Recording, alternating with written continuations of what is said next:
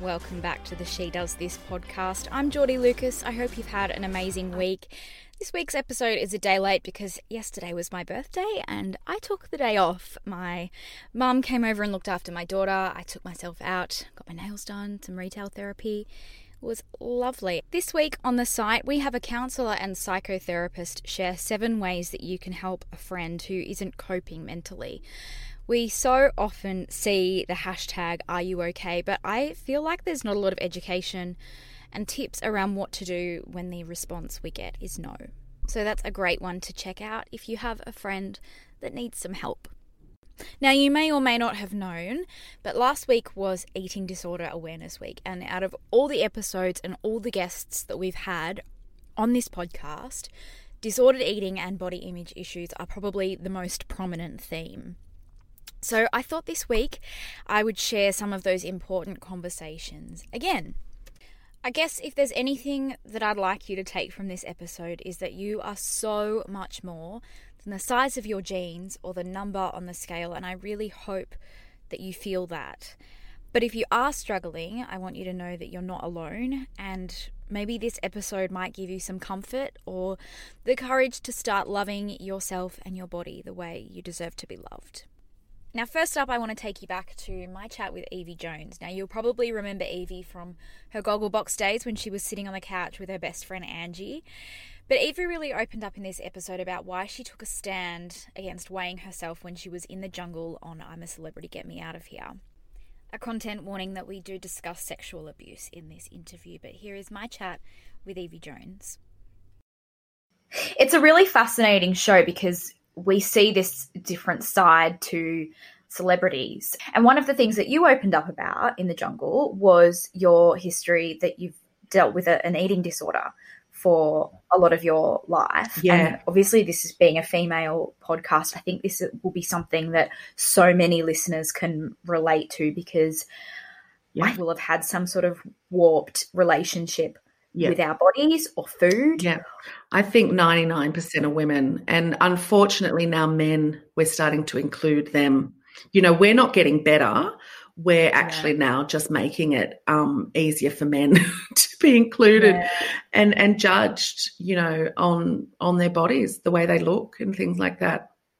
Can you tell me a bit about your experience with this eating disorder and how it's affected your life? Well, for me, I was sexually abused as a child for a long time, and it was food became the only thing I could control. So very, very similar story to many people who have eating disorders, comes from a trauma, and that. And the weight gain just came with binge eating, so that became disordered eating. That just became part of my life. And the funny thing is that I've done so much therapy about it now and so much education about this kind of trauma, and about how an eating disorder is so perfectly made for especially sexual abuse, because when you start eating, your body changes. And when your body changes, often your perpetrator isn't you're not the child that you once were. So it's funny that it works in this subliminal way. So for me, I was becoming less of an attraction for my abuser, while I was becoming less of an attraction for the world to look at, what are you doing to yourself? Like that dichotomy of having no help from one side, the whole of society saying, you're a really bad person because of what you're doing to your body and how you're making yourself look, and you're not being accepted. We can't accept you like this. We just simply can't. So it makes you eat more. It's just this vicious cycle, and you've got this other side of, this complete abuse happening that you can't talk about, because most of the time women are not believed.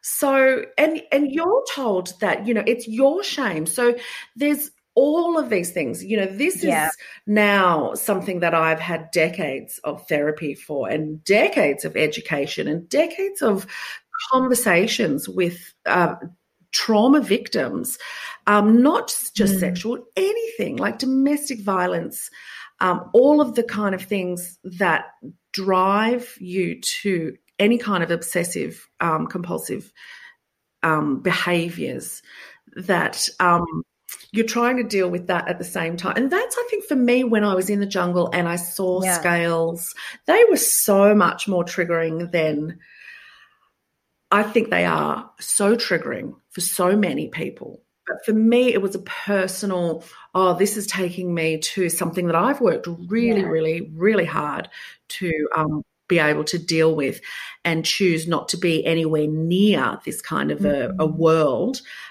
which is a world you're living in constantly. And so you're battling it all the time. So when I saw those scales, I was like, this is not for me. And I'm going to say something because, the older you get, the more you get the voices, the more bigger your voice gets. And you're like, I don't give a fuck what anyone thinks anymore. And even if I just help one person by saying this, I don't care. Like, I had the entire crew while I was saying, I don't want to do this. I don't want to weigh myself. I don't want to be celebrated for any weight loss that I'm doing in here because I'm starving. Yeah. I had like crew crying. Like, it was a powerful, powerful moment to watch. It was for me. It's like, I had like the resident doctor come up to me privately afterwards and say, I would just like to say thank you for that, because he said, I come from a family of women like you, and he said, I know how proud they would be if they were here right now. And that would have done enough for me, but the fact that it's had such a lovely roll-on effect and given me the opportunity to be able to talk to people like you and to talk to other women and men, of course other men, but unfortunately I see so much of this happening with women, and still being happening to women. And even without any trauma, just the world that we live in of you must look a certain way, and the fat shaming that goes on. Like, it's interesting watching the fat shaming during COVID, like people making jokes about COVID kilos and all of this kind of thing. Like, you should be so ashamed of yourself. You're the butt of a joke if you've gained any weight during COVID. It's still, we have actual professional, educated adults who work in an industry where they're supposed to know better, and they still will judge you on your health because of the fat on your body. And we're fighting so hard for all these anti-discrimination things, but fat shaming seems to be okay. It really is your fault for being fat, and you should be really ashamed of it. And that, unfortunately, even the most educated of people still have that mindset. And I would love to see it, really blown apart. And you can listen to the rest of that episode with Evie Jones at shedoesthis.com/listen. Next up, let's hear my chat with Sammy Leo. Sammy is an influencer, the founder of Breeze Balm, and an incredibly successful curve model.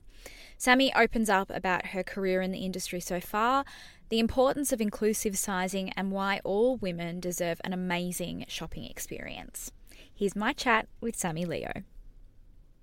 If there is a shoot opportunity, I feel in my responsibility for curve women is to be out there and showing them that what sizes fit and how it looks on me. I want other people to feel confident in their own skin, and I feel like it's a responsibility for me to show them that you can look beautiful in a pair of jeans.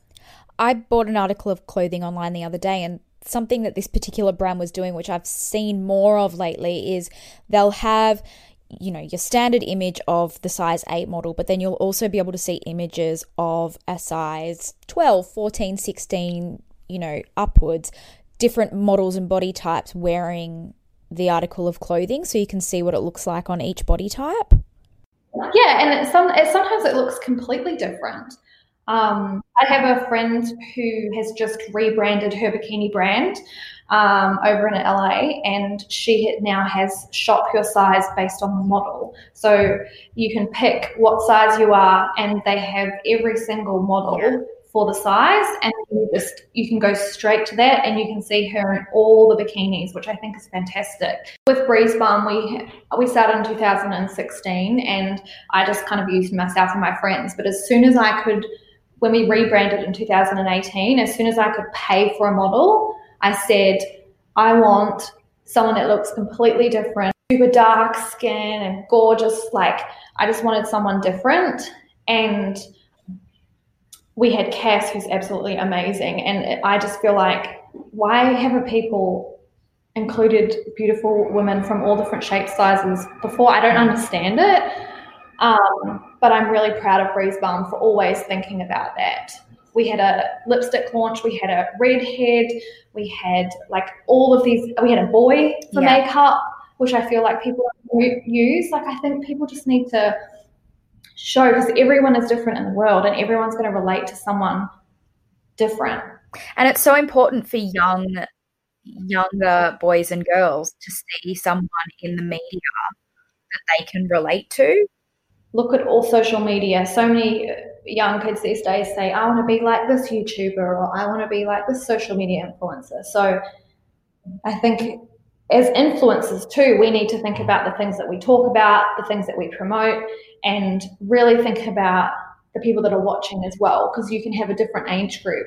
You know, I keep in mind that there's maybe 13, 14-year-olds still watching my stuff. I think so many influencers are irresponsible with their messaging. So I loved hearing that Sammy takes it really seriously and doesn't forget that there are young eyes and ears watching and listening online, because we want this next generation to love themselves. And I also think that we should be using social media to hold brands accountable for their marketing and their level of inclusivity. Regardless of whether you're an influencer with 100,000 followers or 50 followers, social media gives us all the ability to make our voices heard, and there's strength and power in numbers. So if brands aren't being inclusive these days, we have the power to put pressure on them to change that, and that is amazing. Last up, let's revisit my chat with Tully Humphrey. Tully is an online influencer, and she's also the founder of her own activewear label, Tully Lou. In this little snippet, Tully opens up about her road to recovery, and if you've been suffering with disordered eating or body image issues, I hope this inspires you to start your own healing journey. How did you, what were those first few steps of, okay, I have an issue here, I need to get help? Like, I know people that I've encountered, when they first, realized that they needed help, there's a struggle of, you don't want to let go of the behavior because it's a control thing, but you know that there is a problem. So what was that like? Yeah, definitely. It is such a control thing. I remember, so leading up to when I did get help and kind of was aware that I had a problem. I'm quite a smart person. And I'm very body aware. I'm aware. I knew at the back of my head I was doing something wrong. Like, I knew it wasn't right, but there was a chemical imbalance in my brain that just let me keep going. And I remember one day Mum and Dad sat me down actually, and they were like, look, I think you have a problem. I think you've got an eating problem, and I think you need to go see someone. You're not going to school tomorrow. We're going to drive you down to the city, and you're going to go see a psychologist. That was probably the most terrifying / amazing day of my life, because half of me knew I needed help, but the other half of me was so pissed off at them because I was not getting away with it anymore. So I felt, and I also felt hurt in some kind of silly way, but it was definitely terrifying, but it was the control thing that I was mostly scared about, because I hate change, and I was scared that if I changed any part of my routine, like I also had slight OCD, that I would get fat. And that was my biggest fear, was getting fat, because for me, getting fat was, I wasn't going to get accepted. I wasn't going to be loved. It all comes down to that one bloody comment. So I was terrified, but also kind of happy in a way. Yeah. So what was your recovery like, and then why was the decision made for you to leave school? Was it just not enough and you needed to just get more help and assistance on a more full-time basis? Yeah, I think definitely I needed to really concentrate on, for me going to school, like I was doing the sneakier stuff at school. Like I wouldn't let mum make my lunch. I would make my own lunch, but I would put crazy stuff in my sandwich. Like she wouldn't know, but I would put like soy sauce, all this stuff. So I knew that I wouldn't get tempted to eat the sandwich. So for school for me was very unhealthy because I would literally go the whole day without eating, drinking water, because I had this weird thing that water would make me fat. I don't know why. It was just all this crazy stuff in my head. And for me, school was a really unhealthy place to be because I was so unhappy and I was comparing myself to everyone. So the decision was made for me to only have a year off school and really focus on the recovery. But I ended up just quitting school completely and not going back. And for me, I just really didn't enjoy school, and it made me so unhappy and sad. And that really, when I was in that headspace, it actually made me spiral even more. Yeah. So that was the decision. And like I said, I had every intention of going back, but I just came to a point where I think at the end of the day, mum and dad were like, your happiness is the most important thing. And you're still not happy and you still have to focus on your recovery. So, yeah. Thank you so much for listening to this week's episode of the She Does This podcast. If you have got something out of this episode, I would love for you to subscribe, rate and review on your favourite podcast platform, and stay tuned for next week's episode. And if you are struggling with any of the issues that we've covered this week, please reach out to an organisation like the Butterfly Foundation. I will chat to you next week.